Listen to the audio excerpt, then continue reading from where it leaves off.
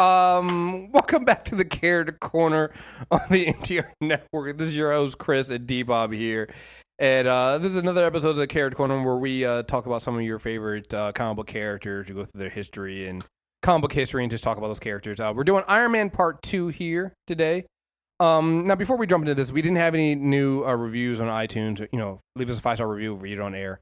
Didn't have any new things like that. Before we get started into this, I had to let you guys know. Some of you all have been so rude to D-Palm and I the last couple weeks. The suggestions about us doing a Heroes Reborn episode, Character Corner, honestly, I came close to calling Homeland Security on some of you guys because, like, how dare you? How dare you with these kind of threats? What the hell's wrong with you? Like, we've talked about terrible art before. We have. I mean, there's Greg Land slander all over the place. Rightfully so. But Rob Liefeld takes bad art. It's actually an art form. I think it actually takes talent to have art that is just that. What the fuck is wrong with you? What the fuck were you thinking? The infamous Captain America image is terrible. With Captain America looking like, I don't want to say he's a bodybuilder. It's just like, he's got like, I can't tell if it's pecs or if it's bread rolls. Like, he actually looks like a Hawaiian bread roll container. Like, painted red, white, and blue. It's just, how after that did anyone keep hiring him for work? What is this? What was that, Deepak? What did I look at? Don't drag. I didn't tell you to look at this. I would never do that to you. But you kept doing it.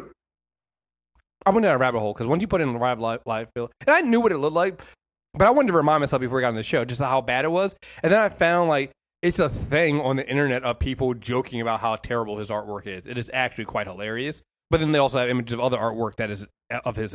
I'm like, how does he keep getting hired for this? And we know it's not like we haven't done this before. What was it? Wasn't it a mailbag ago when he was doing the cover for some? It wasn't an X-Men book.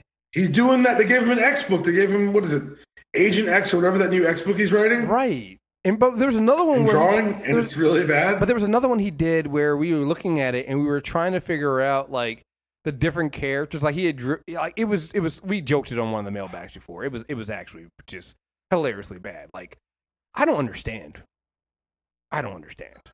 It's just don't do that, guys. No Heroes Reborn. Please don't. We're actually skipping over the entire thing. And we're going to jump right into Volume 3 of Iron Man and go right from there.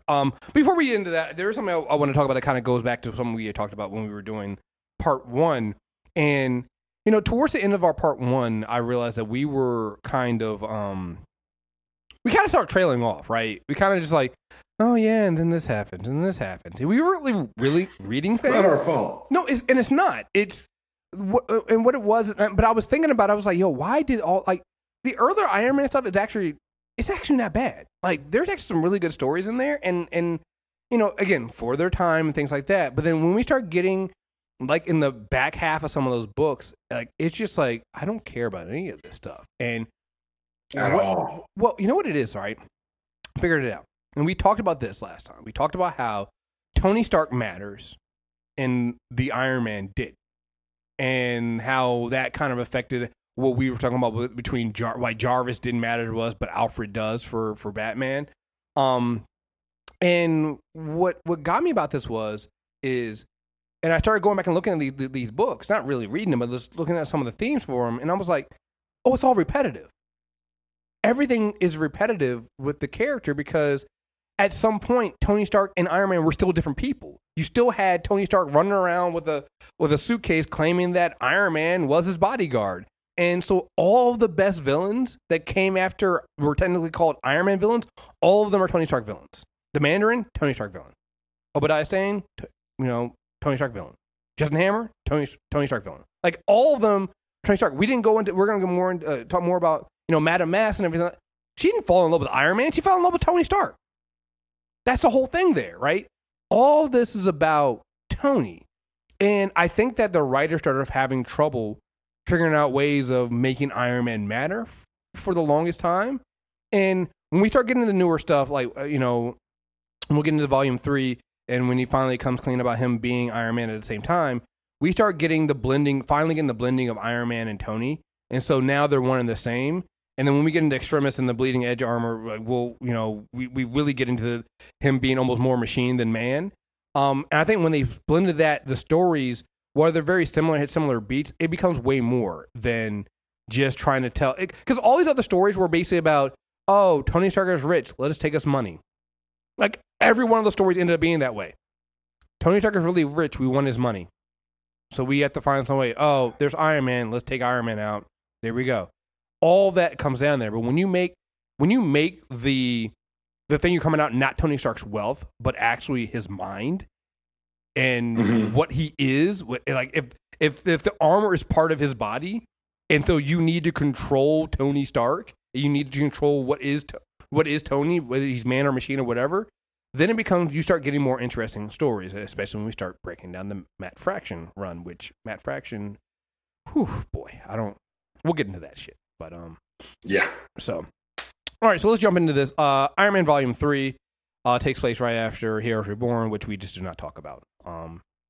Let's see. I think the major thing that happens before Tony reveals his himself being Iron Man is more AI stuff. So his suit at one point becomes sentient, and he has to take that down. And it's I want to say in the first 20 issues of Volume 3. Well, what's interesting is that when they bring him back from Heroes Reborn, which, again, how dare you people send that shit to us? You know who you are. It's interesting because they kind of go back into the high corporate tier, like kind of the way he approaches things. There's a lot of corporate talk in the beginnings of this run. And kind of like with Tony, the idea of the sentient armor and it being a problem kind of creeps up on the reader as well, which I kind of like. I thought that coming back out of Heroes Reborn, I was really curious to see how they would change it, because there's a point in this series of Iron Man books that we're going to talk about where he becomes a very well-written, very complex character. Mm-hmm. It's not at the beginning. No.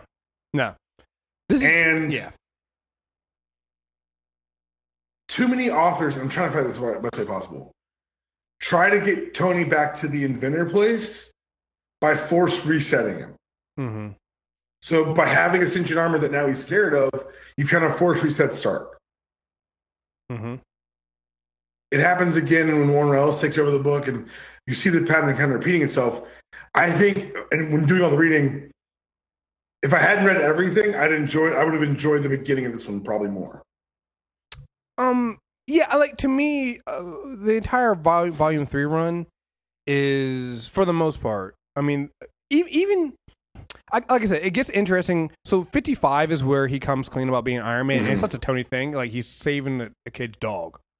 It's such a weird, it's such a weird out of character moment. It feels really strange. Right, it does. And even though the character, like the woman he's dating at the time, who I believe, oh man, she's the daughter of the guy who's trying to buy his company, and she's like, you kept all this from me and you did it all to save a dog? I did it for him, the boy. I'm like, oh God, it's so like, okay. It's fine. So heavy-handedly written. That's all I'm saying. It's very heavy-handed. Right. It's like, okay, fine.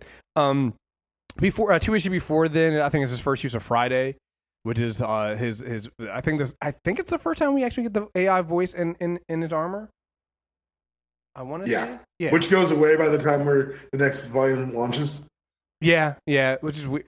Well, so here's the other thing too. So when we get into volume 4, see, this is where that Marvel continuity thing does come up a little bit, because sometimes they just drop certain things. So 55 here is where he comes clean about being Iron Man. When we get into volume 4 and Extremis, he's still using the excuse that he's not Iron Man, and that. Well, the end of volume 3, after disassembled, he says that he's never going to pilot the suit again. True, that's right. I completely. He says he's going back. Basically says, we're going back to the unarmed bodyguard, but that was never an unarmed bodyguard. Shut up. Right. Now it is. Like I said, I didn't go through a lot of Volume 3. I read more towards the back end of Volume 3 because that's when I read it all. Oh, wow. So you want to cover some more? Yeah, I read it all. Oh, okay. Yeah, I went straight to. Do I sound happy about that? No, you don't. That's why I didn't read it all. Good. So. I mean, I'm not. There are good stories. The Howard Hughes story I really liked. Right. I really like that. There are moments in the stories that I really enjoyed. Just as a whole, it didn't really left me kind of fulfilled. And the way it ends with an Iron Man imposter essentially killing his board and giving all the stocks back. They do a lot of clean slating at the end. Well, the end is kind of messily. Well, the end is a whole dissembled thing that happens across all the Iron Man. Iron Man, all the Avengers books too. Yeah. Anyway, it's the Avengers disassembled arc. Yeah. But what the tie-in here is kind of. And I get they're trying to break these heroes down to their core components so that we could align them with the movies we're making. I mean, so we could clean the boards. But it just felt weird. It was fine. It was. I reread it again this morning because I wanted to see if it appealed more to me, and it didn't. It just. Volume 4 is this Volume 3 or Volume 4? This is Volume 3. Volume 3 is here. Volume 3 is good. There are highlights, there are lowlights. The art is hit and very much miss, in my opinion. Yeah, to me, to me, with Volume 3, you can kind of get some of the big things, right? You can take us some of the big things. Him using Friday for the AI, him coming clean. Secretary of Defense. That was actually the big thing, right? And that was a big thing to me because, and to me, Volume 3, you're right. So what happened with me with Volume 3 is I actually read the Matt Fraction stuff first, then went back to Volume 4, then went back to Volume 3, and don't do that. I'm telling you guys, no. Don't do that. That is, but it gives you some important context for some things later on. But it's stuff you can kind of either listen to us for or just honestly read the Wikipedia page. But I think what's interesting the way you read it is that you see the seeds of Fraction and even Ellis's run planted in this like kind of 55 through 87 of Volume 3.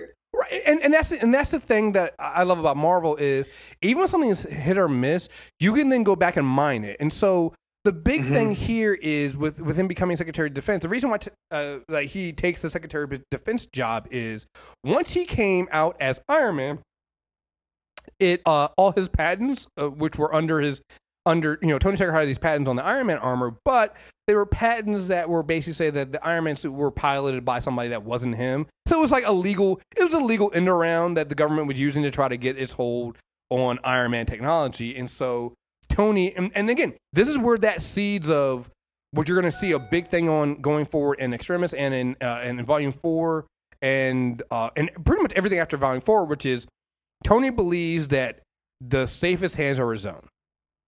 It's like, all right, cool. If I can't beat them legally here, then fine. I'll take that Secretary of Defense job, and then I'm in control of it all anyway. So that's the way I'll control it.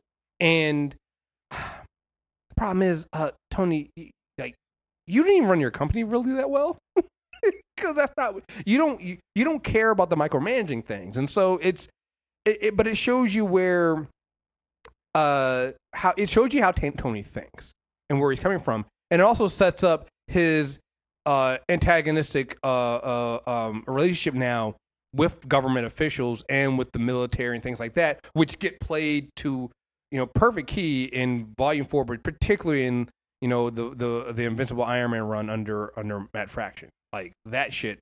Was that Invincible Iron Man? Yeah, Matt Fraction's Invincible Iron Man run. Like it really plays into that when you see that there. So again, they're not bad. Especially I'd say if you pick it up around 73, that the end of Volume 3, and pick up and read it to what's it goes to like 88 or 84, something like that, like that. And read those. That I think that gives you a good enough setup going into Volume 4. I think those are important for you going into Volume 4. Even if they're not the greatest read, you need to know that, and you need to have that information there. And there are very clear moments in there where you see like, oh, there's a moment where Marvel decided let's make Iron Man a big book by putting big talent on there. It's right after Volume 3. Yeah. And so in Volume 3, you get a very ambitious writer trying to do things against kind of the Marvel machine. But at one point, when Tony's giving his speech to Congress about how, hey, if we're going to be realistic about weapons, we need to have them hurt fewer people. I can do that better than anyone in the world. And guess what? Since the rest of the world, you say, oh, the rest of the world has other weapons, they won't follow those rules. Who do they buy their weapons from? Us. So if all of our private contractors are building safer weapons for user and for victim, and they end up selling them to these third parties, guess what? War is now safer. I was like, holy shit. Yeah. Like there are moments where I'm like, there's a really great, like tell that story. Tell that, don't write that story in his speech. Tell that fucking story. Yeah. Yeah. Yeah, that is that. And whether it was time constraints or editorial, there are enough scenes in the back half of that series where I'm like, well, I get mad at Volume 3 because there's so many good stories that are kind of seeded and planted. Mm-hmm. Absolutely. Like I said, Volume 3 has it starts, and these are things that then people can come back later on and pick up on, right? And that kind of starts when you get into volume 4. When you get Warren Ellis. Warren Ellis is crazy. No, he's a crazy man. No. Warren Ellis is crazy. Like really like crazy. Yeah. But that craziness, I think, it really did start to redefine Tony Stark. And using these elements of this. And so go ahead. One of my favorite things that Warren Ellis did here, and they did it some in the Ultimate Universe, but this is like the first canonical use of it. They tie everyone back to Captain America. Yes. By explaining the Extremis program as an extension of the Super Soldier program, everything in the universe makes a lot more sense and it's cleaner. So Volume 4 starts, and is the Extremis art. There's actually, I think there was one of those motion comics that were up on. They had it on. I think they had it on Netflix at one point. I don't know if it's still there or not. Probably not. It's not. And everybody's talking about Extremis, and obviously we use part of this for Iron Man 3. And so this is Maya Hansen, who was the biologist bioscientist who created Extremis, and this is word for word what she said, and to explain what Extremis was. Extremis is a super soldier solution. It's a bioelectronics package filled with a few billion graphite nanotubes and suspended in a carrier fluid. A magic bullet like the original super soldier serum, all fit into a single ingestion. It hacks the body's repair center, the parts of the brain that keep the complete blueprint of the body, a human body. When you're injured, we refer to that area of the brain. We refer to that area of the brain to heal properly. Extremis rewrites the repair center. In the first stage, the body essentially becomes an open wound. The normal human blueprint is being replaced with the Extremis blueprint. The brain is being told the body is wrong. Extremis protocol dictates that the subject be placed in a life support and an intravenously fed nutrients at this point. For the next 2 to 3 days, the patient remains unconscious with a cocoon of scabs. Extremis uses the nutrients of the body and the body mass to grow new organs, better ones. So the story, the 6-issue story that Warren Ellis tells is actually pretty basic, right? This the Extremis bioagent gets stolen. Maya Hansen actually, you find out later on, is she kind of helped release it, and some terrorist gets a hold of it, and Tony tries to take him down in his armor, gets beat, gets injected by has Maya inject him with the Extremis serum virus. He uses that, and it repairs. Not only does it repair his body, it's a different payload. Doesn't create the superpowers. It just takes out and allows him to focus repairing his body. He uses that to create this undersheath that controls his armor, so that he can control his armor and bring his armor to him and put it on. You guys know what we're talking about. It's a very simple story, very, very simple, right? What I think people forget though, because everybody focuses on the first 6 issues. These first 6 issues lay the groundwork for the rest of Tony's life up to this point. Right. Extremis plays such a huge part going forward because it's not just. This is the first step in what we were talking about before about Tony now starting to blur the line between man and machine. He is no longer just the I am Iron Man. No, he is Iron Man. This is Tony without having an armor on, being able to bring in a bunch of data and check radio waves and control things without having his armor technically on. This is where Tony starts kind of in a way, losing touches with his own humanity. You say blur the line. I say he obliterates that motherfucker. No, he does. Absolutely. Even issue 7, where he fights Crimson Dynamo, and he explains how fast things are happening for him. Mm-hmm. Yeah. It eliminates the idea, and it's interesting because it's something they never really toyed with in the movies yet. They haven't toyed with it yet. We did not get even Infinity War. He's communicating with Friday to dictate actions. Yeah. Here he thinks and it happens. He is the machine. He is the operating system, and it's fucking terrifying. But because it's a Warren Ellis, you know that he knows it's terrifying. Right, and so this because so this happens, and as we're going through this stuff, so that's the first 6 issues, right? Of just he takes on he's got the Extremis armor now, and he's using this stuff, and we're going to the next part with 7 through 12, which 7 through 12 then also lead into Civil War, which to me 7 through 12 do a better job of explaining what Tony's position is in Civil War and why he's so over the top than anything else. Because I had never read the 7 through 12 before. I just read Civil War. Execute program, is that what it is? I think yes. Yeah, I got to Execute program. If you don't read Execute program, then Tony seems completely like he's out of his mind in Civil War. But you don't understand why. It comes back and you're like, oh, because Tony realizes what happens in Execute program could have been the kickoff of the Superhero Registration Act, and people wanted superheroes to be brought to heel, not those kids being blown up in that town. Because what happens is Tony gets hacked. You find out was it Ho Jensen's? It's not his son, is it? Is it his son or is it like his grandson? I think it's a relative. As a relative, and you find out that while the man who helped Tony build his original armor in that cave actually put something into Tony that could allow him to be controlled. And what ends up happening is this kid gets a hold of the control unit and starts controlling Tony and so Tony gets turned into an assassin and he doesn't even know. And while it has nothing to do with the Extremis virus that's in him and his undersheath he's using for his armor, people are starting to get scared of Tony because they, even without him knowing that he's being controlled, people are getting scared of Tony because we think he's losing touch with the humanity. Is Tony okay? Like, what the fuck is what if somebody gets a hold of him? This also then becomes the idea of Tony Stark is now technically a metahuman himself, and what do you have when that dude is compromised? It's one thing when the armor is compromised. What do you do when the man is the armor and that is compromised? How does that happen? So, yeah.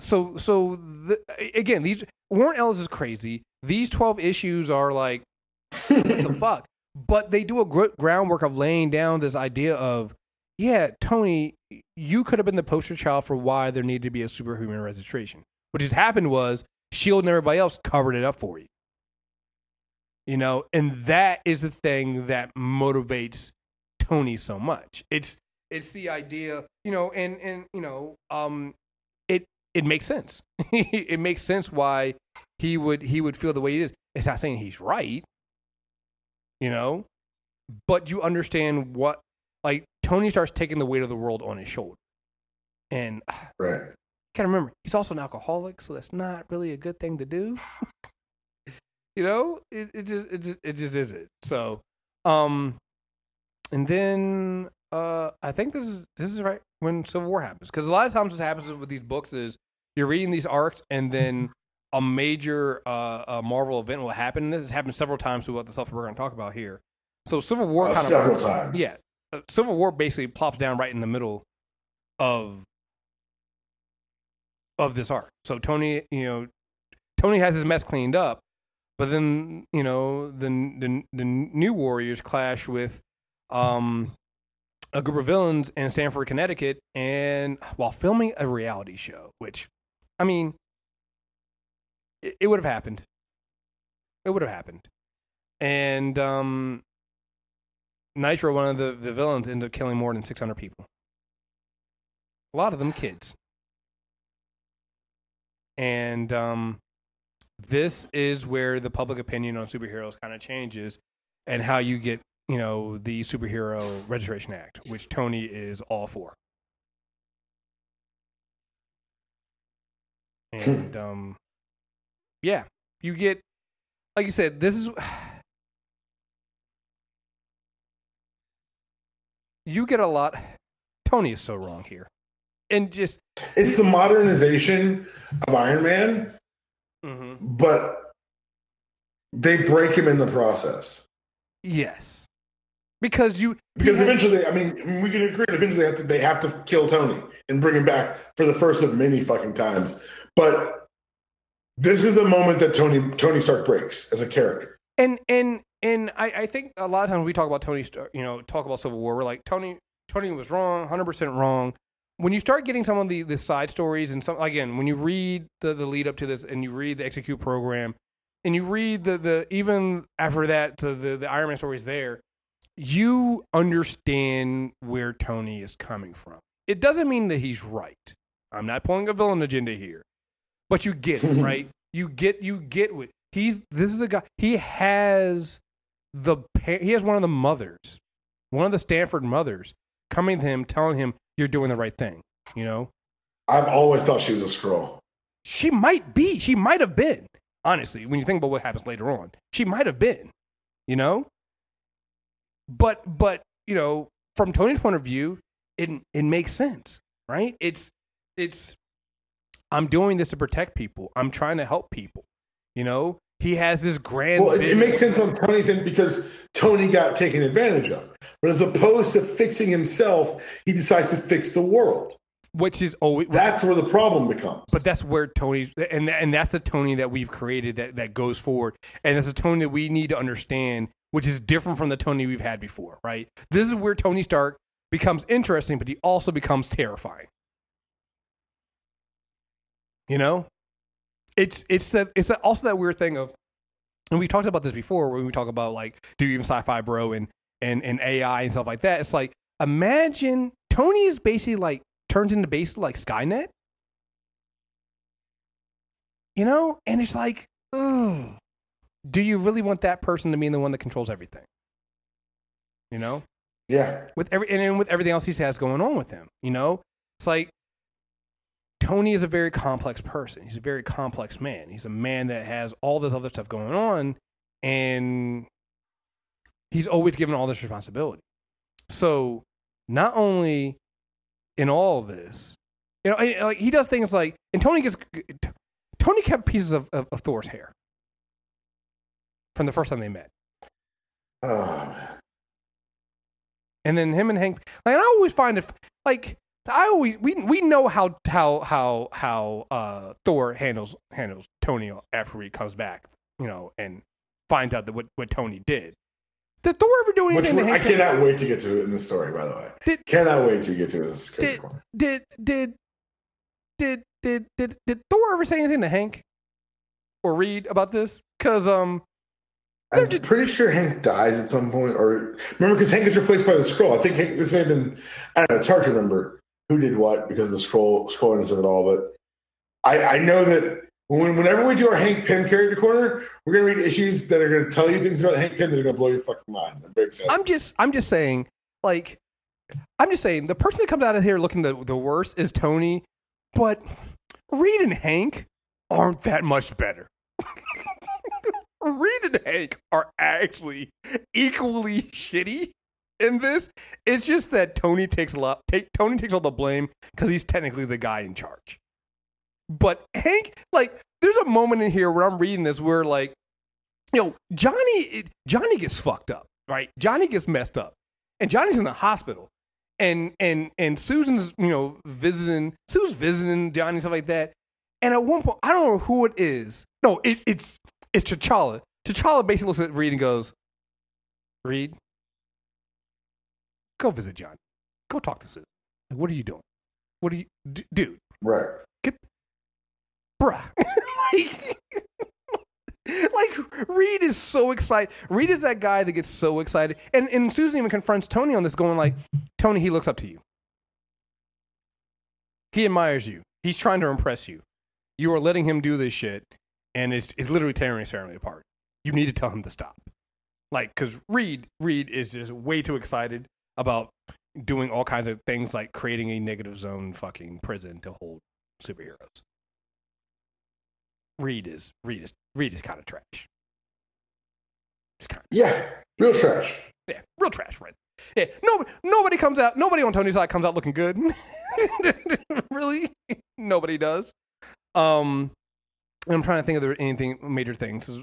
I know at some point we'll go through more into the Civil War. He gets Bill Foster killed. Oh well, that was the whole thing. I forgot to mention that with the whole Thor thing. You know, cloning Thor and creating a Thor clone that ends up killing Bill Foster. But hey, you know what? He did the right thing, and he paid for the funeral.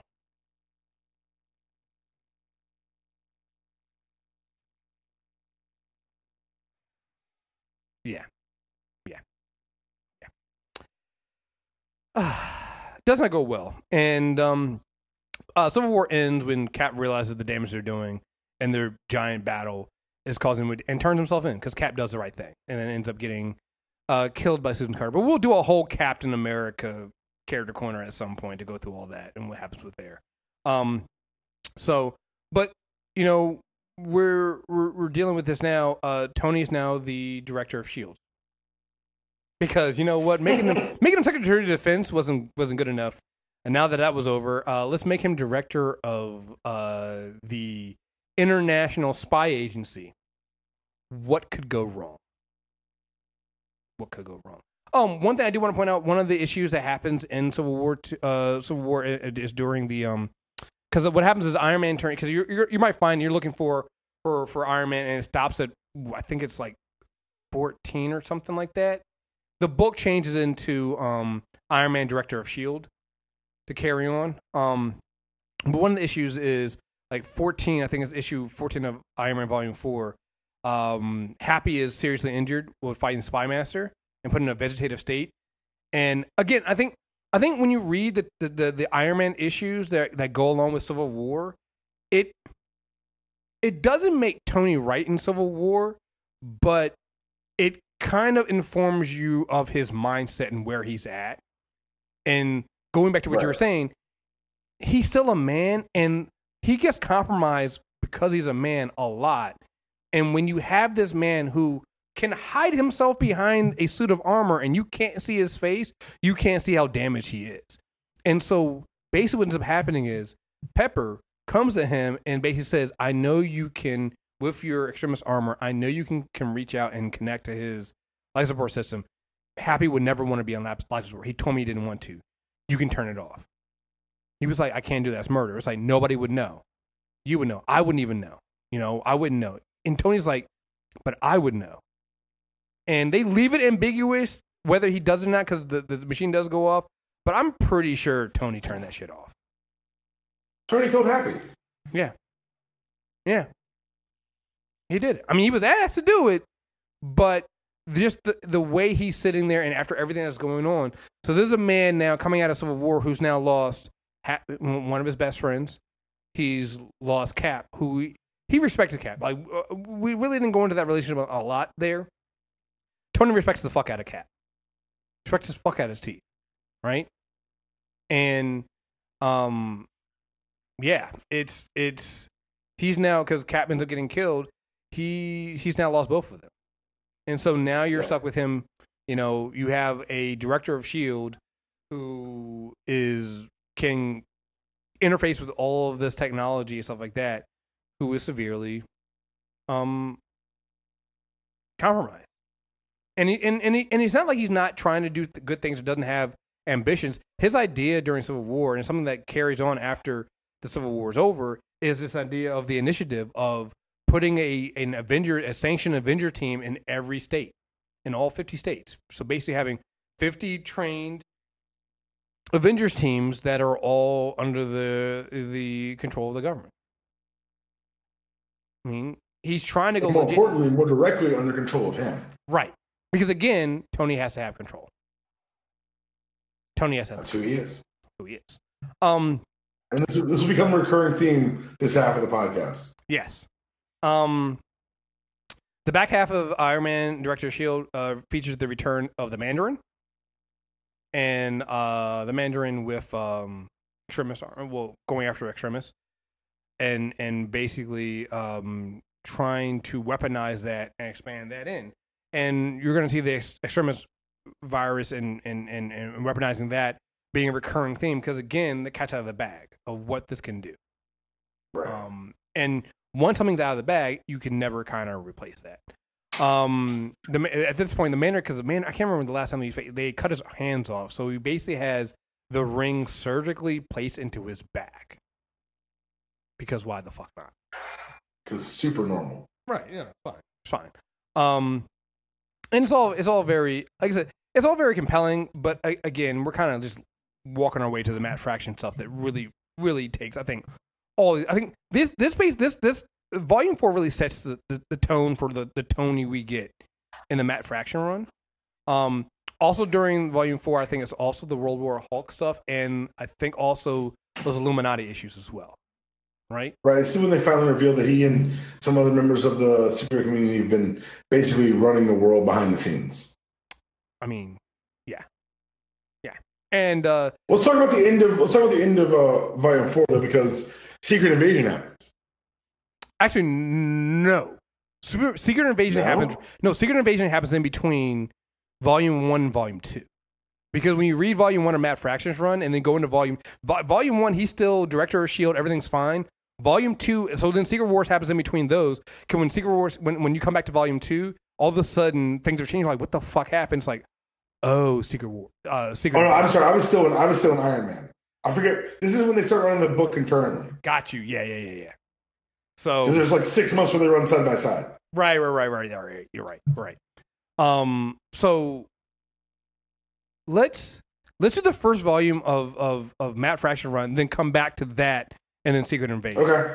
Perfect. Because to me, the first volume of Matt Fraction's run really sets the tone.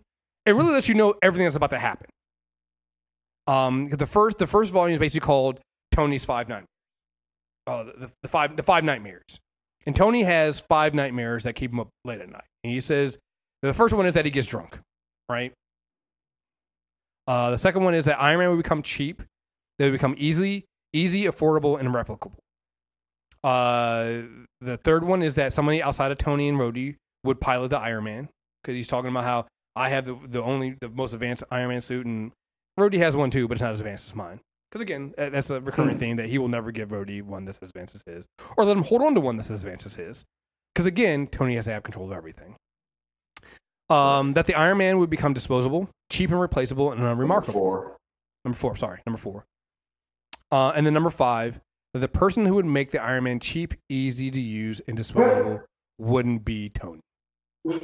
Those are his 5 nightmares. And they set this up with, again, this is Tony still being the Director of S.H.I.E.L.D., and this shows it up with Ezekiel Stane, Obadiah's son, shows up and has basically turned himself into, and has found a way to basically turn other people into walking Iron Mans using repulsor tech. Because that's also the other thing too to become serious, become more interesting here. It's not really the armor that is getting people, it's the repulsor technology in there. Because it's basically an unlimited power source. And an unlimited clean power source is, I can go a long places. And the other thing too I love about this is, and it also features the return of Justine Hammer and Sasha Hammer, the daughter and granddaughter, Justine the daughter of, and Sasha the granddaughter of Justin Hammer. So you're basically getting, the legacies of some of the 2 people that broke Tony Stark down to his core. That literally took him out and made him basically a homeless bum.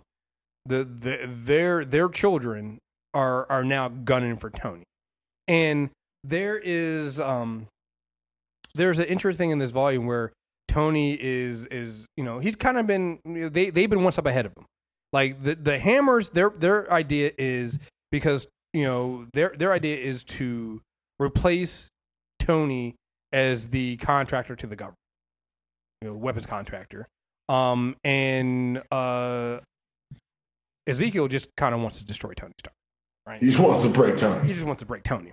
And so you killed my dad. Right, you killed my dad. I'm going to do this, and I'm going to and the end goal here is to basically set off 5, I think it's either 4 or 5 explosions at the same time that basically cut off Stark International at its core, basically at Repulsor Tech and all the different facilities he has that are working on certain different things. So Tony's like, hey, listen, I'm director of S.H.I.E.L.D. right now, but the goal here is Stark International is still going to change the world, right? We're going to do all these things that are going to change the world beyond weapons, right? And so the Hammers are like, okay, cool. He's getting another weapons industry. Let's take his place. And Stain is just like, I just want to destroy Tony.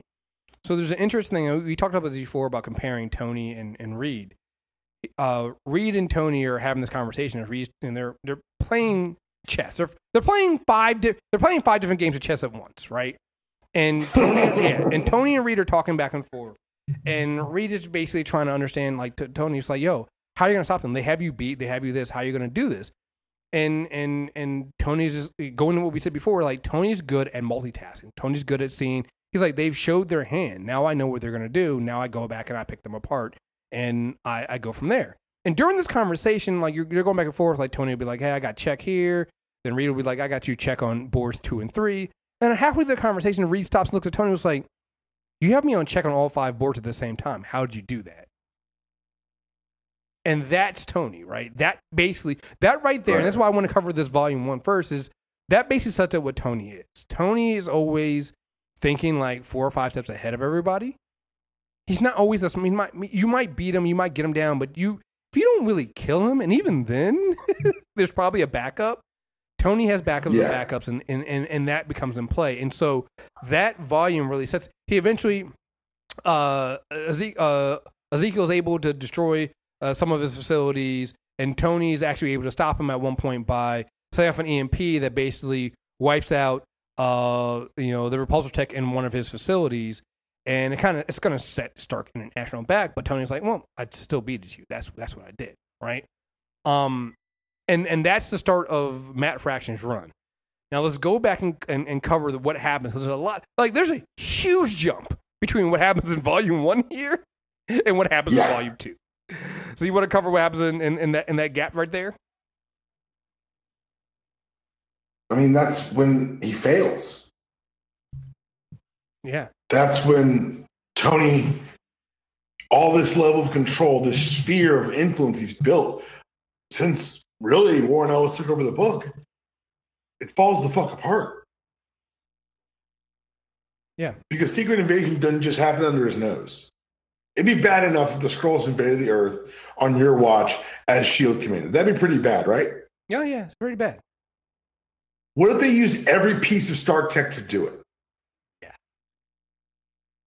What if the thing that you've been seeding the government with, the world with for years, is their door in, is their way into every system on the planet? You talk about broken. That's Tony Stark disassembled. And then Secret Invasion was bad for the Marvel Universe. It was worse for Tony. And then hack the extremist virus in you. So even, and then hack that. So even the thing that gave you the most control was hacked as well, and made it so you lost control as well. Yeah. It basically takes everything from Tony. Which and what I mean by everything, it is they take his reputation, they take his name. At this point, so when you come back in Volume 2, the name Stark is trash. He has been humiliated. Garbage. He has been, like, he comes out to help at one point as Iron Man, and they're basically like, get the fuck away from here. We don't want you here. It is so bad. And they see, again, this is seeded in, they seed a lot of this in Iron Man Director of S.H.I.E.L.D. before this all happens. Who do they replace him with as Director of S.H.I.E.L.D.? Crazy Pants Norman Osborn. That's how bad it is that Norman Osborn replaces. He's so crazy. Right. And so when we come back to Volume 2 under Matt Fraction run, we're basically getting Norman Osborn taking over as director of S.H.I.E.L.D., him basically kicking Maria Hill, firing Maria Hill, and Tony having to leave. But there's this one interesting sticking thing that kind of important, just a little bit of an important thing here is, as director of S.H.I.E.L.D., Tony held the superhero registration list, which has all of the identities of superheroes. And as director of S.H.I.E.L.D., that list should now technically fall to Norman Osborn, which could potentially be a problem. Potentially. Now, again, because Tony's Tony, the way Tony handled this was Tony doesn't trust anybody, and this is we talked shit about Tony and his feeling the best hands of his own, and that's not always a good idea, but sometimes it kind of is. Tony kept the only copy of the list was kept inside of his brain, because the Extremis armor basically let him expand his brain capacity and hold certain things. So he kept the only list out there. Of course, when Norman gets in and he's trying to search the database, the first thing he looks for is, give me the identity of who else? Spider-Man. Right? But, you get the next two volumes, which are basically called Most Wanted, which is Tony trying to erase his mind as Norman Osborn hunts him down. And so, in order to erase his mind, and this is literally what going back to what you're saying, this has been an interesting and an amazing way to deconstruct a character. They literally deconstruct Tony. Matt Fraction deconstructs Tony Stark by taking him from one of the most intelligent men on the planet to basically being a man who can't remember what he's doing. Like it's literally a deconstruction. And I got to shout out not just Matt Fraction for writing it, but also Salvador LaRocca for writing the artwork, and then Frank D'Amato for the colors. Like this, the Matt Fraction Invincible Iron Man run. It's an Eisner Award winner, and it's for a reason. It's a great art. It's great writing. It's 11 volumes. The artwork is fucking phenomenal. It's great. And so basically what happens is Tony goes from Secret Stark facility to Secret Stark facility, and he's going from his most advanced armors to his least advanced armors because he needs a power source to kind of delete the what's in his brain. In order to do that, he needs to do that hooked up to an armor. But in order to escape, S.H.I.E.L.D. coming after him, he needs to be in armors that he can actually pilot. And as he's getting dumber and dumber, really, he needs armors that are less and less sophisticated. So it comes all the way down to him wearing the original armor. It's a really, really good. So the thing I complain about, where everyone has to rebuild Tony on their own time, Fraction says, "I'm doing the opposite. I'm going to break him. I'm going to reverse him step by step." Because it's amazing. Because to wipe a computer is a hard thing. Yeah. And when it's the most powerful computer ever built, and it happens to also be Tony's brain, he made it notably hard to do. Mm-hmm. But you're right. As he's doing this impossible task, he's getting dumber every second. Yeah. It's really elegant writing. Yeah. Something we didn't mention before, in volume 1, Pepper is actually injured, and she gets her own kind of repulsor tech. That's going to come in play later. Mm-hmm. Tony actually built her an armor herself, the rescue armor. Has no outward weapons itself, just uses magnets. And she started using it to rescue people, literally rescue people. It's called rescue, with her own AI called Jarvis. And that'll come into play later on down the line. But I had to make sure I didn't mention that. But I think it's the end of volume 3 literally ends with Stark in the original armor battling a out of his fucking mind Norman Osborn in the Iron Patriot armor, beating Tony on a live feed as Tony's not even like defending himself, right? And we've covered this in the Spider-Man character corner, but Dark Reign ends with them peeling him out of the Iron Patriot armor with a goblin face paint painted on. And Spider-Man said, "I told you he's crazy." Right.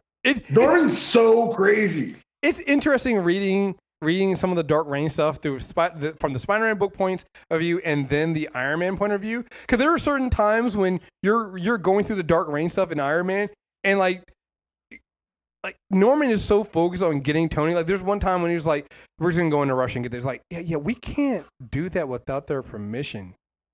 We just kill them all. It's like we can't do that without. We can't do that. You do realize that? No, it's like you're like you see it. You're like he's going fucking crazy. He's out of his fucking mind. You know. There is a whole thing here with Madame Mass too. She's one of the people that was hired by Norman to go hunt down Tony.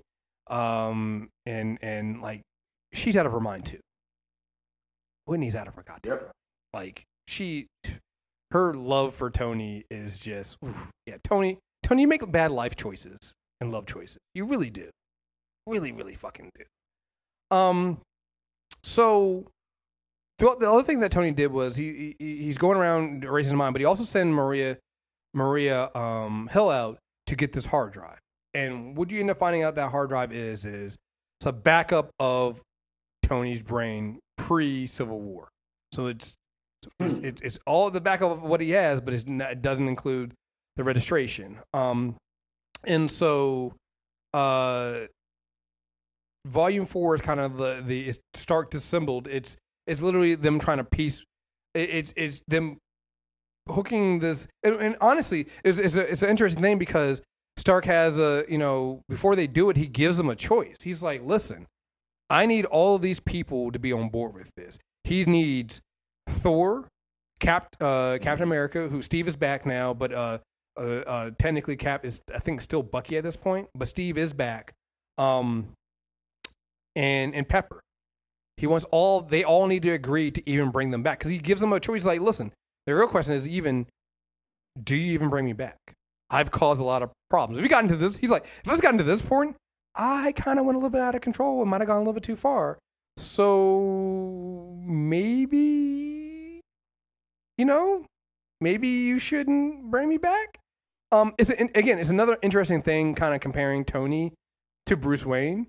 And it's that arrogant Batman thing of, hey, you had files on all of us. Superman saying to Batman, you had files on all of us. What about you? What if you went rogue? Well, I have a backup plan to take me down. It's called the Justice League. You're like, yeah, but you're just a man in a bat suit, right? So that's kind of a little bit more arrogant than nothing because, like, one of them can literally crush your throat. And, like you have to play around with the idea of, like, Batman really being able to take down Justice League, right? Like, we do it, but it's bat privilege, right? We get it, right? But with Tony, you're like, I like that. Right? But you're like, but with Tony, you're kind of like, no, but seriously, Tony Stark is a fucking problem, and he is a threat to the safety of the planet because Tony Stark is constantly doing things that could be a fucking problem. Like one thing we didn't cover when he was just in the part of the Volume 4 stuff is at one point to stop the airborne extremis virus that the Mandarin was going to send out. He literally has them launch a nuke to wipe out the virus. And granted, he did it to save more lives, but like Tony's a weapons dealer, and he's become the weapon, and the weapon becomes compromised. What the fuck are we doing, right? So it's just an interesting thing here with him making the choice. They have to make the choice of whether they want to bring particularly Pepper because he needs the repulsor tech that's in her chest. She no longer needs it to keep her alive. He's like, you need to agree to kind of go through this to take it out and put it back into me because I'm going to need that to kind of come back. And there's a whole thing where Norman's still trying to find him and still trying to kill him. And Doctor Strange comes in to kind of help Tony bring him back to the light and all this other stuff. But the interesting piece that happens here, go ahead. No, I was just going to say, I really like I love this whole piece of what we read because like even the very beginning where it starts where Pepper can't reconcile him coming back. Yeah, why do you get to come back and Happy doesn't? Everyone else has to stay dead, but you can come back. And of course, also, I think you're about to talk about it, these scenes with the wasteland. Yeah. The scenes inside Tony's head. Right. Yeah. It's all there. So yeah. So it's like it then like again, every one of these volumes is must read. Like we might skip over a lot of stuff here because there's a lot. It's a lot. But I found myself starting to read the Matt Fraction run, and I couldn't read anything else until I got to finish it completely.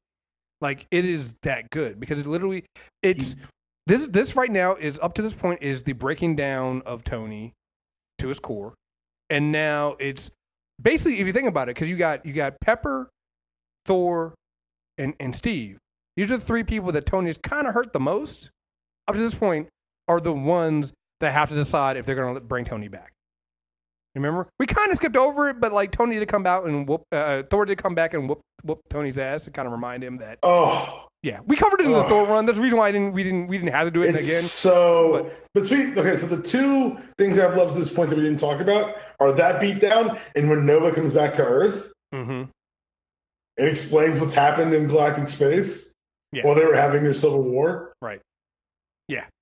Just small-minded people. Like. You're so. But also, even the smartest man alive, he was very focused on these things. Like Civil War, yes, of course, it's starting with ideological purity. It broke down to he wanted to beat Steve. Right. Yeah. Yeah. So they agree to bring Tony back, but there's one small problem, and I love that Reed kind of jokes Tony about this. Tony wasn't keeping the most up-to-date backups of his brain. And so there's a pretty big gap in his mind. And so Tony doesn't remember any of Civil War. And not just and apparently it comes out to it's not just sequential. There's a lot of things, he's got bits and pieces of certain things. So when Tony comes back, Tony's back, but he's not all the way back because he doesn't remember half the stuff that's happened. And so there's a point where Tony's basically locked himself in a room and is reading up on all the things he's happened. He's horrified at what he had become and what he had done. And it's another. This is a part of Matt Fraction then coming back and building Tony back up, and it's an interesting thing because not only building him back up, but he's forcing Tony to have to do something that no other writers really had him do before, which is come to terms with how terrible of a person he was to other people and the terrible decisions he made before. You know? And what you get is, in the rest of this run, is Tony kind of still taking it all on himself, kind of, but also realizing that that's what got him in trouble before. And that he isn't owed isn't owed people forgiving him, and that he has a lot to atone for. And it's when it's another part where Tony becomes interesting, because this is a Tony we've never seen before. We've never seen a Tony who comes out and wants to create a new company called Stark Resilient, which is completely out of the war-making industry. There's no weapons application whatsoever. Where before he kept the repulsor tech and everything that he made so close to the vest. And this was something that came out back during, again, this is where Matt Fraction took all the seeds before the stuff we were talking about, some of the stuff from Volume 3, some of the stuff from Volume 4 with the Extremis stuff, because there's his old friend Sal, who kind of pointed when they were having those philosophical conversations between him and Maya about how, like, you just make weapons. What are you doing with your life? You could literally use the tech that you have to change the world, and not what you're doing. You're building better bombs. And so Tony's like, this is Tony coming to the realization, like, you're right, I could literally change the world. So what if we decided to make a non-weaponized version of the repulsor tech that can never be used to create to make a weapon, but can make clean energy that can literally change the world? So that's what Stark Resilient comes. He has no money. This is also one of my favorite eras of Tony. Yeah. I love the bleeding edge armor. So we said we were going to do armors in another thing, but the Extremis armor need to be talked about. But the bleeding edge armor it has to be talked about. Where the Extremis armor was really just the undersheathing was stored in his bones, the Bleeding Edge suit in the actual armor is actually stored inside of Tony. This is called a Bleeding Edge, but this is actually Tony 100% becoming part machine. It just is. He's able to do. He is literally Iron Man at any point. You cannot separate the man from the machine at this point.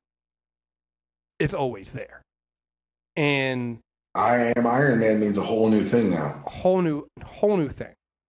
He wants to build for the future. I think wasn't it Norman and them that this is around the time that Asgard is above Broxton on Earth? Oh, Asgard gets brought down during Siege. Yeah, during Siege. And so Tony meets with Thor, and it's like, I want to rebuild. I want to rebuild not just Broxton, but Asgard for you. I want to do this, you know? And it's basically Tony going down this path of trying to redeem himself. Yeah, it's I love that. I love the conversation between he and Reed in 25 about the Bleeding Edge armor. Mm-hmm. When he explains, we started eating meat because we needed more protein because we need to think more. Did you know that? To get smarter, we need more power. To get more power, we need to get smarter. For all intents and purposes, I've got a man-made star on my chest, Reed. Got so much juice I'm pumping into my head these days. Oh my, yeah. Mm-hmm. Like, it's so like, and this is another time. It made the science cool. So the new suit takes advantage of your new intellect and dominion over your entire mind and body, huh? And an upgrade to Extremis as well as to Stark. Now this is what comes next. Like it makes the idea, and then you don't see the armor's not the issue. Like, how'd you get here? I flew. Right. And Pepper just gives him the look like the look like you son of a bitch. Mm-hmm. You're building armors again. He's like, kind of. But yeah, he apologizes to Thor. He asks him to help. The entire issue of 25, they lampshade this. They don't show you the suit, and you're kind of like, how's he even going to get? There's no suit. There's no suitcase. How's he? Let him figure out how to get home. Right. And then he just wills the suit on. Right. Who wants to? And the last line is, "I am Iron Man." Yeah. Who wants to fly in helicopters anyway? You know, it's man, it's so good. You know, it is really good, and the suit is amazing, and it's just, so cool. It's this new idea of Stark becoming the person that he claimed he was, the man who's going to change the world, and that's what Stark Resilient is. It just so happens that person is also a person that everybody else is terrified of, and so all of his monsters come back, you know, and so Sasha and Justine, who you didn't know that Sasha Hammer was actually Sasha Hammer at the time. When you first meet her in Volume 1, Ezekiel's with this girl, is Asian, and you have no idea who she is. You later find out that girl was actually Sasha Hammer, and her mother are out to, you know, at the end of Volume 6, they get Zeke, they get the Mandarin to get the Zeke out of jail, and you're like, wait a minute, so now we got 2 Hammers, a Stain, and the Mandarin working together? That's going to be a problem. That's going to be a problem. And, yeah, what you find is, like, Volume 7 is called My Monsters, and I really love that one, because I think the end of that one is the one with Tony going back to his first AA meeting in a long time. And I really like that one, because it's just like, it's kind of like almost a recap of everything Tony's been through. And him kind of explaining, it's like, yo, it wasn't just the alcohol. It was the women. It was the behavior. It was everything. It was all of it was that. And everything I'm doing now still kind of triggers that. And every time I think I'm fine, I don't need to go to meetings, I need to go to a meeting. You know? And I appreciate, we talked about this before. Demon in a Bottle kind of made it seem like it was a one-off thing. Like, he beat alcoholism in like 24 hours. Everybody since then, though, has made it a point that it's not. And later on, the way what Matt Fraction does that later on, and this volume is fucking fantastic, great. There is one thing I want to before we even get, because I think we're coming up on that soon anyway. Before we get into that, I do want to pull out the Invincible Iron Man annuals that they did. the 3 annuals that Matt Fraction did with the Mandarin. Right. Yeah. We talked about it before. We didn't cover the Mandarin a lot in the first volume because it's like it's kind of racist and kind of bad.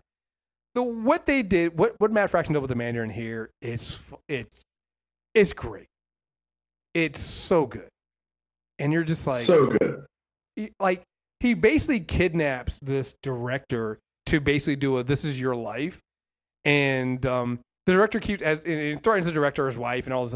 What you end up finding out is, the Mandarin's lying about his entire life. He makes this. He wants a director, and he's so obsessed with Tony Stark that he keeps telling him I want you to tell the accurate story, but the director keeps doing the research and trying to find this stuff out, and he's finding out it's like none of it's true. None of it's fucking true. Like his mother wasn't the son of some like European heiress. He was the son of some woman that worked in a brothel, didn't really know who his father was. Like all these, he made him seem like himself that he was a champion of the People's Republic. It's like, no, you were like a little rebel. Like none of these things you say were true. And the way the Mandarin handles that and the way he does it, you see how unstable and obsessed with Tony is. The final straw, he's like, all right, and this is where I kill Tony Stark. It's like, but Tony Stark is still alive. No, I killed him. No, we literally can see there's a newspaper that has Tony Stark's face on it. Tony Stark is still alive. No. And then I love the panel where he's trying to pick the actor to play Tony Stark. And he picks somebody who looks nothing like him. It's like, Tony was coming. Yeah, Tony came down to Vietnam, and he was trying to sell heroin. It's like, but that's not. No. He was selling heroin. He was a drug dealer, and that's why I tried to kidnap him and kill him. And all this, I'm like, but that's not true. A little retcon also, they make it so that the Mandarin was there. Was part of. Was there when Tony was kidnapped in Vietnam. Right.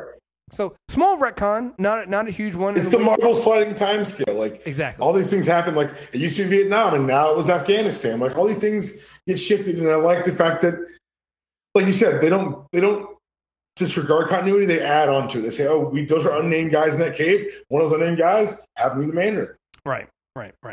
So you then so the rest of the volume is basically then because there's also I can't remember what volume it is. I want to say. It might be before he gets his full memory back. And then one of the volumes, they basically do this alternate history of him in the future where Tony has 2 kids. The future. Oh, it's issue 500. 500, yeah. The Mandarin is in control of everything. He's using Tony as a battery. The world is run, is being controlled by these giant mech machines. And the Mandarin's goal is to drill down the center of Earth. And they stop him in the future, and you get the rest of the volume is kind of things kind of leading towards that, even though it doesn't happen. Like there's an issue where he's with Peter Parker, and he's talking to Peter. It's like, hey, listen, I know I created this thing, but I don't know what it is, and I don't know why I created it. I need your help to help me track it down because the plans are now out there in the world. And so you get this weird thing of Tony trying to fix the things that he broke when he doesn't remember them, and also try to aim for the future. It's this battling his past while also trying to go towards the future thing. It's very, very intriguing. Let me see. And a part of also going through this volume is Matt Fraction also wrote Fear itself. And this is basically when Odin's brother Cole comes back. And it's a big thing. In terms of Tony, the important piece here is Tony gets drunk again. Well, he has to sacrifice something to the gods to gain access to their armory. Yeah, to get Odin showed up. Yeah. It's figured out very early that he can't win this fight unless he has outside help, and so he sacrifices his sobriety. So, yes, but I love the fact that Matt Fraction didn't give Tony that easy out of, well, you only did it to do this. Because what you later find out is Tony says, yes, one, there was, can't remember what it was. He had done something. Oh, when Tony, because some of the volumes when he's going to Fear Itself, when Tony is going to Paris and he sees all these people have been turned to stone. Like the entire city of Paris has been toned to stone. But yeah, and Tony is like devastated by this because he couldn't stop it from happening. He couldn't stop the gargoyle from doing this. Tony is just like he takes the bottle because he broke. Yes, he's going to sacrifice it, but he had broke at that point. And Justine Hammer and Detroit Steel, which we'll get into later. I kind of skipped over the Detroit Steel. We'll come back to that later.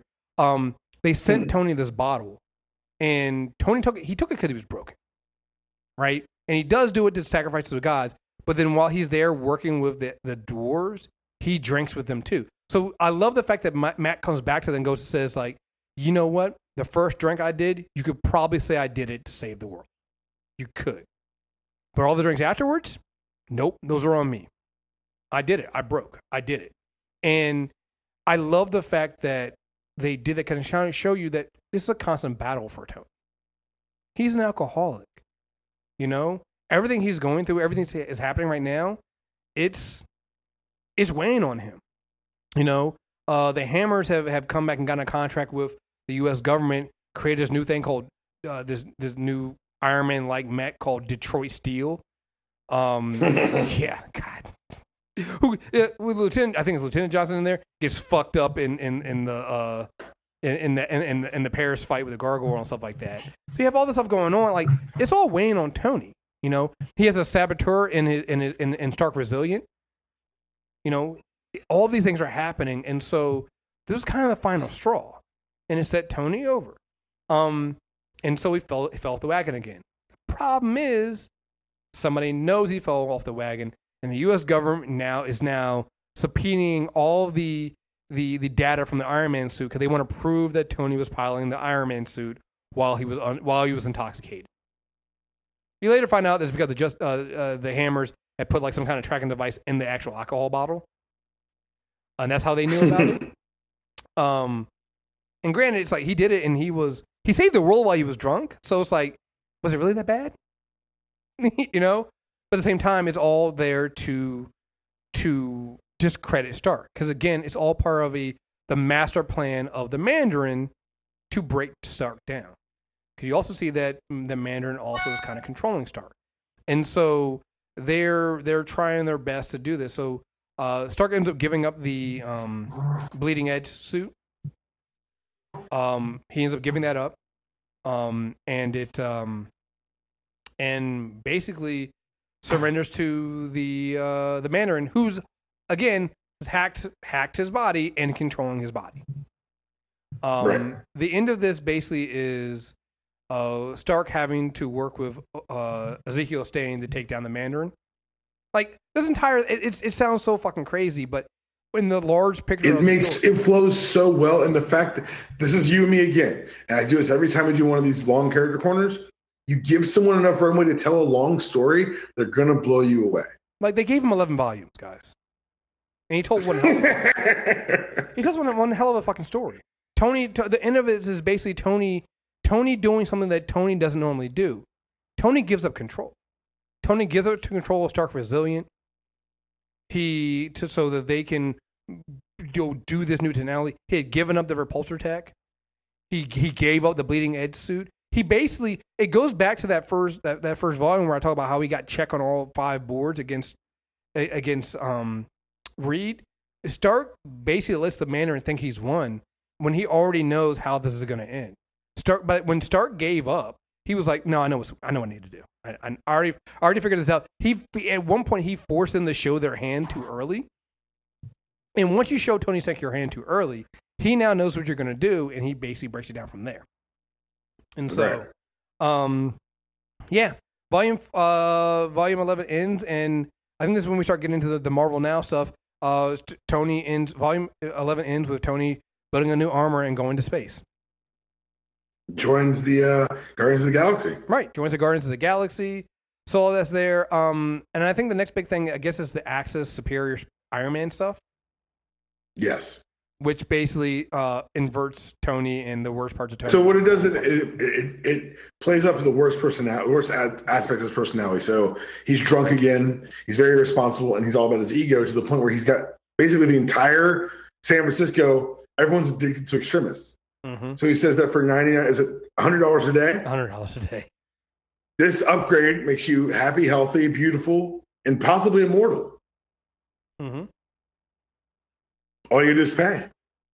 And Daredevil wakes her out there. It's a good little mini arc with he and Daredevil. He gives Daredevil his sight back, but Daredevil figures out that he's given extremists in the city through the water supply, and that the phone app can actually what activates it. Mm-hmm. He then brain damages Matt and throws him out of the city. Yeah. Yeah. Tony's lost it. He's using a new liquid armor. And this is all happening against the backdrop of the new Avengers world ending, the universe ending, multiverse ending, story that's happening over where Hickman's writing. Right. So when you compare, because I wasn't reading Superior Iron Man at the time, and I was like, this makes so much more. Because I was reading like the Matt Fraction. I was like, how do we get from Matt Fraction to time runs out to the time runs? I was like, how do we get? I was like, oh, that's why you have the Superior Iron Man, and this is not the Tony that had all these revelations about the good stuff we need to do. But what I love about the end of Time Runs Out is that yes, it is inverted Iron Man at the end, and it is inverted Iron Man that in the cage. But when he thinks back, and he and Steve are in that diner talking about how it started, when he talks about Avengers World, he said, "You knew then that we couldn't win, didn't you?" Mm-hmm. Pre-inversion, all of it. He knew that the universe was going to come to an end, and he'd let everyone think they had a chance. Mm-hmm. Yeah. Because while these aspects of Tony's ego were being played up and played upon by the Access inversion, he is those things. Yeah, he always knew. And the thing about it is, when it comes to that kind of stuff, he's not going to. He wasn't gonna not do that. He wasn't like even without the inversion, the stuff that happens in Hickman's Avengers and Secret Wars, in Hickman's Avengers, Tony still would have done. He still would have done. 100 times out of 100. He still would have done. You know, I think that's also part of the stuff with the Planet Hulk stuff and World War Hulk stuff. You know, yeah, all that stuff happens. See anything small things. Original Sin reveals that Tony modified the gamma bomb that turned Bruce Banner into the Hulk, but it did kind of save him. So it's not. It wasn't as bad as you thought. And also the stuff we're learning about Hulk and Immortal Hulk. But I don't know how much it even mattered. Right. So, yeah, we've done the Figuremans Avengers stuff. So we're not gonna cover that stuff again. We covered that to death. I guess we come into all new Marvel, the Bendis Iron Man run. Right? I really liked it. Yeah, I did too. Well, I like that, and also reading the International Iron Man stuff with the revelation about Tony's parents. So reading that, I had not read all of that until we did the reading for this. I had read the Bendis stuff.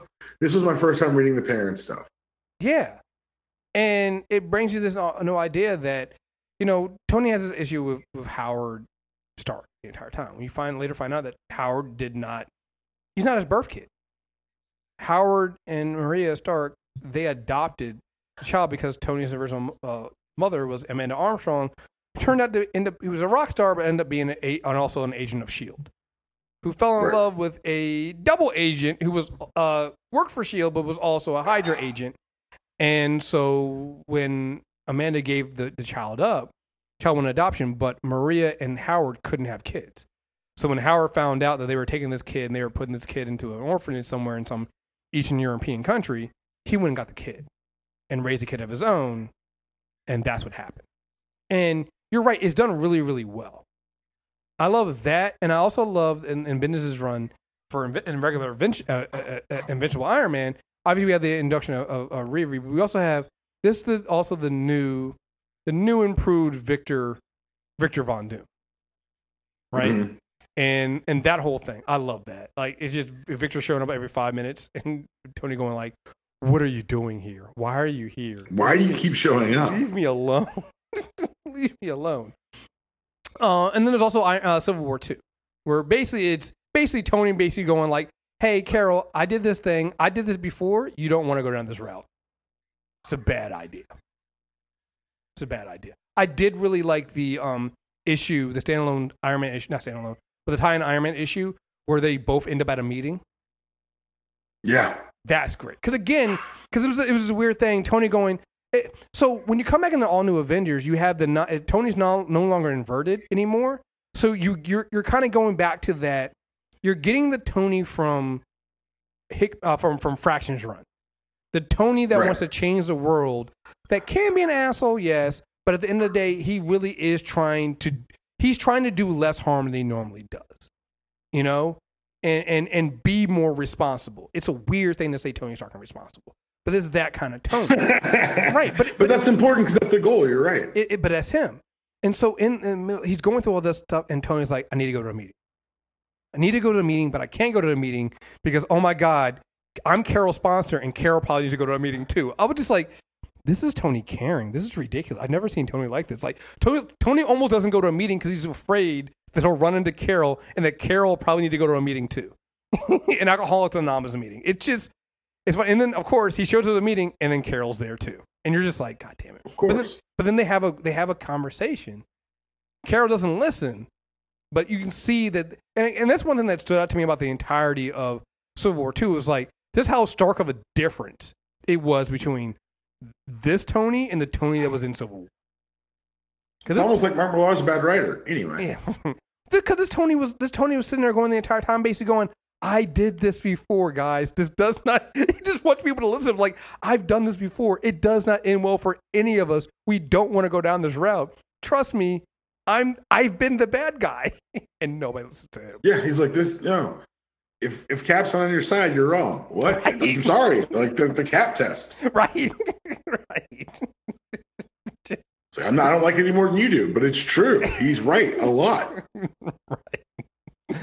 So at the end of that, it's also colored because the kickoff event that made the fight happen is the death of his best friend. Yeah, that too. You know, the death of Rhodey. So, and then we get into the modern stuff. So in Civil War II, Tony's taken off the board for a little bit, put into a coma. We get Riri. We'll cover her into one of those legacy episodes we're going to do. And then Victor Von Doom takes over as Iron Man, which I gotta say, I love that fucking book. I'm not gonna lie, because Tony dies again. Yeah. Tony dies, but of course Tony comes. Which, let me just say this: I get it.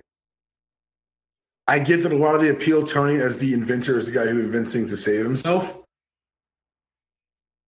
Can we slow down on killing? Am I wrong? Like, it just, like, especially having done this reading together. Yeah, no, we got to stop killing them. We got to stop killing them.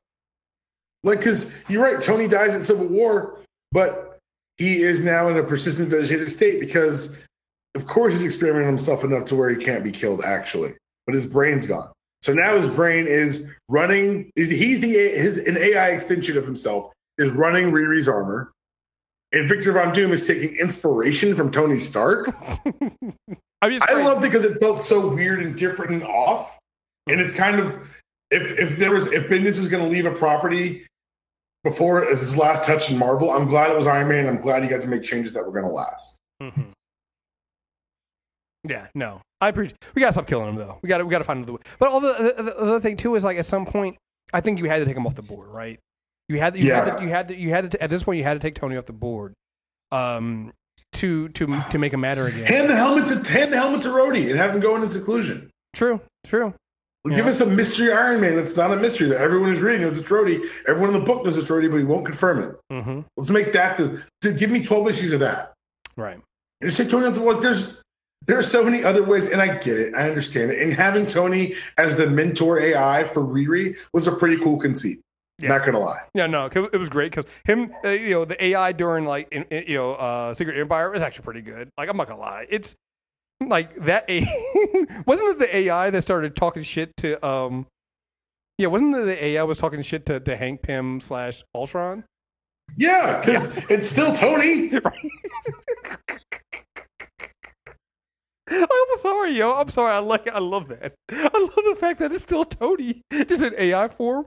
Because during the meetings, during Secret Empire, there is a moment where the pro-Hydra and anti-Hydra forces meet up at Ultron's castle, and he makes them sit down to have dinner.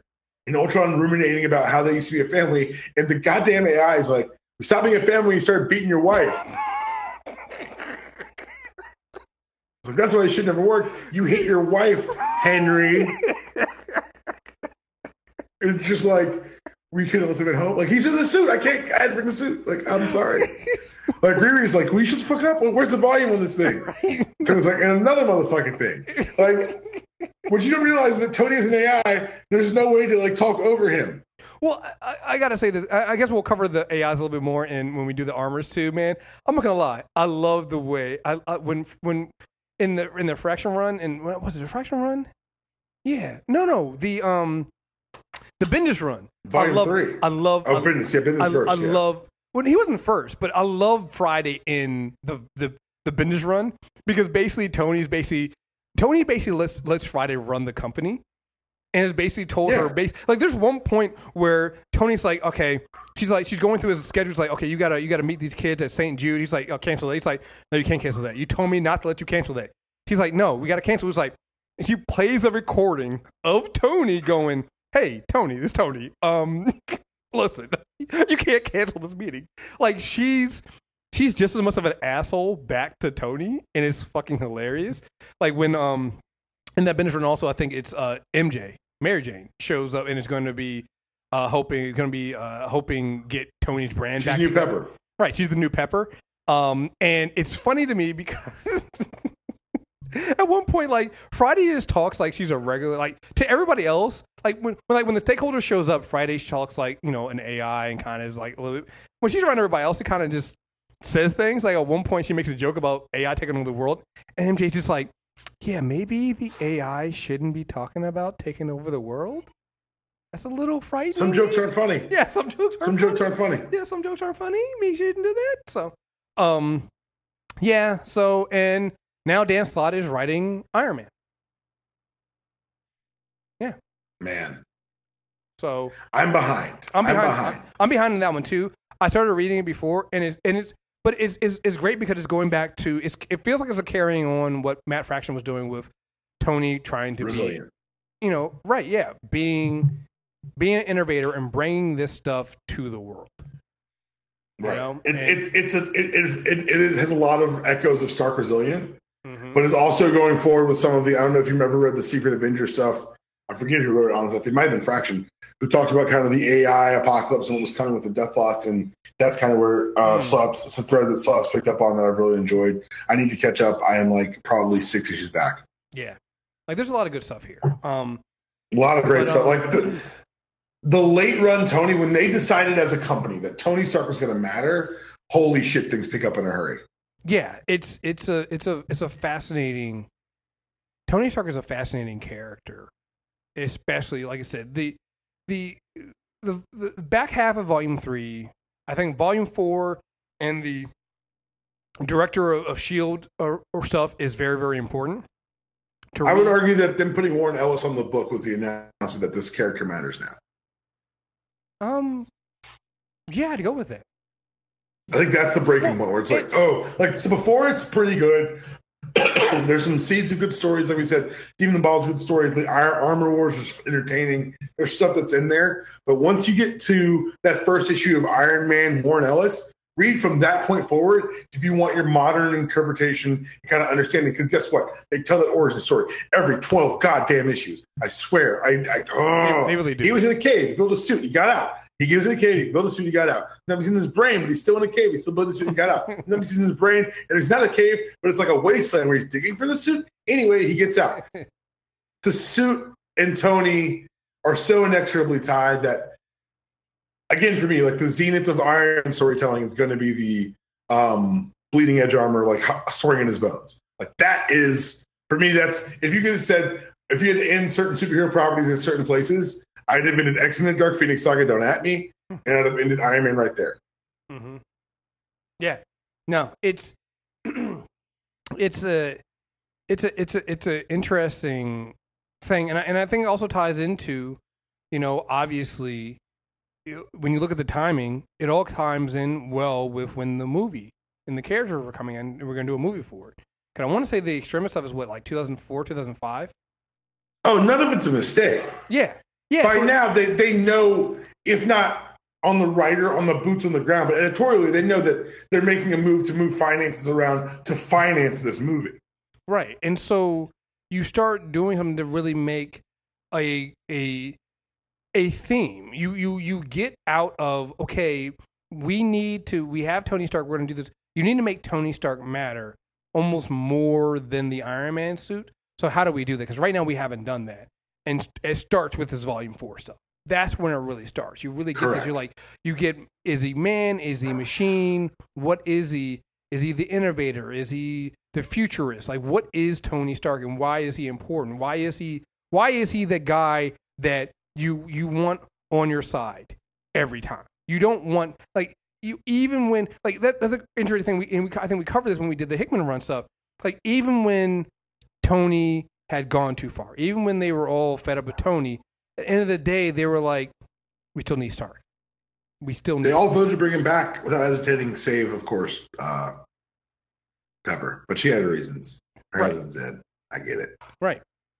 Well, not even then. I'm just talking, even in the Hickman run, it was like when they were just like, yeah, we need Stark. Stark's out there somewhere. He's going to have something up his sleeve because that's what Stark is. Oh, yeah. Even like Maria Hill being like, God damn, we got to go find him, don't we? Right. It's just like, he gets on my fucking nerves, but he is that guy. He's very good at this. He's very, very good at it. Tony Stark we know you have it's that thing of, when that recent Batman in Heroes Reborn is like, hey Bruce, we know you got a kryptonite ring on you. No, I don't.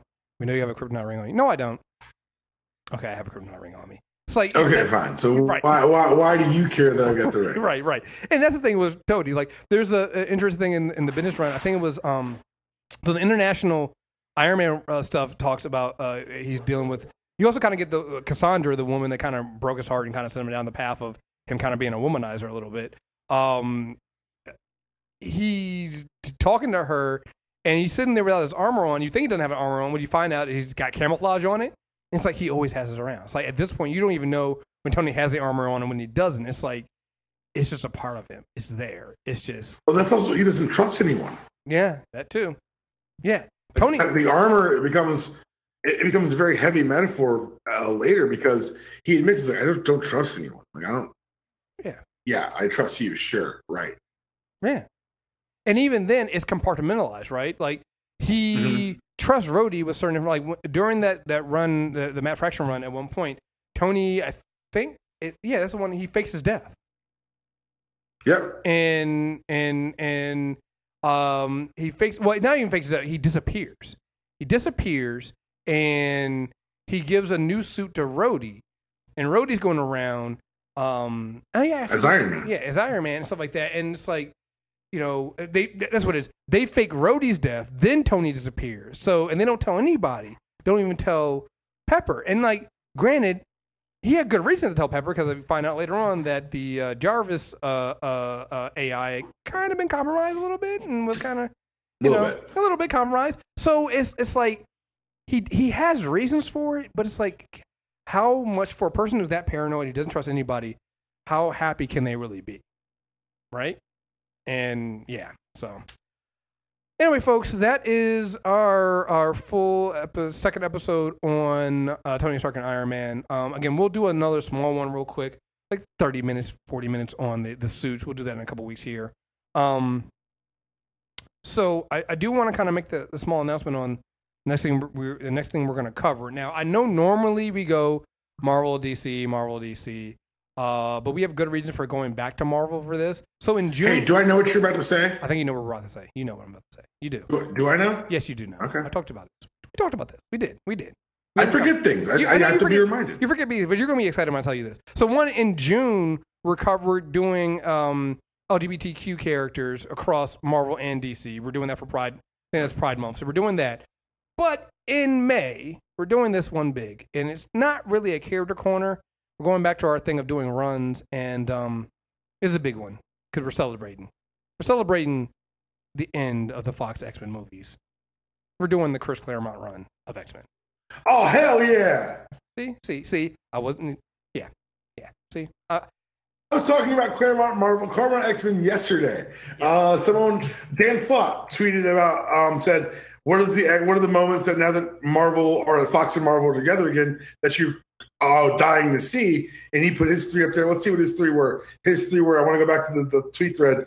His 3 were a Hulk thing fight, which I want to see, an adaptation of the Spider-Man story, Nothing Can Stop the Juggernaut, great story. And 3 was Spidey and Torch building the Spider-Man together. I wrote Colossus Juggernaut bar fight. And he said, you could have done that before. And I said, I know, but did any of us trust them to put the characters overpowered enough to get that fight for that reasons? For those of you who don't know what I'm talking about, Uncanny 183 is a perfect comic book in my eyes. It is when Peter breaks up with Kitty and then feels bad about doing so he goes to the bar with Nightcrawler and Wolverine. He happens to see Kane Marco, the Juggernaut, there. But doing nothing, enjoying a beer on a date, and he picks a fight with the Juggernaut because he's so mad at himself. And Wolverine and Nightcrawler don't even help. They're like, you know what? Fuck it. Fuck it. You basically, you know what? You broke Kitty's heart. This is all on you, buddy. Yeah. And so they let him get his ass kicked by the Juggernaut. It was like the most reluctant fight ever. He's like, I came here to, I didn't want to do this. Right, I'm not here for this. Leave me alone. It's so good. It's so stupid. Oh man, yeah. So we're gonna do that. We're gonna talk about that run in May. So I don't know how many episodes are gonna be, but that's gonna be our May going into so we can celebrate. I'm very excited about that one. That's gonna take a while. Yeah, it's gonna take it's gonna take a while. Yeah. So there you guys have it. Again, folks, thank you guys very much for listening. I love all of our new listeners. We've been getting a ton of new listeners on this show. You guys really love it. We love doing it. Like, this is the one show that I do not dread doing at any point. So we will be back soon with those other episodes coming soon. Like I said, keep an eye open for our special it'll be a bonus episode. So if you only listen to us on the MTR Network feed and not the Character Corner feed, you are not going to see that Armor only episode. So you got to make sure you subscribe to the Character Corner itself, and that way you know how to get it. And again, you can get us on Stitcher, you can get us on Spotify, iTunes. We're always there. Search for the Character Corner, and again, leave us a 5-star review, and we will read it on air if you leave it on iTunes. So on the Character Corner feed. So again, folks, thank you guys very much for listening, and until next time, we are out of here. Peace.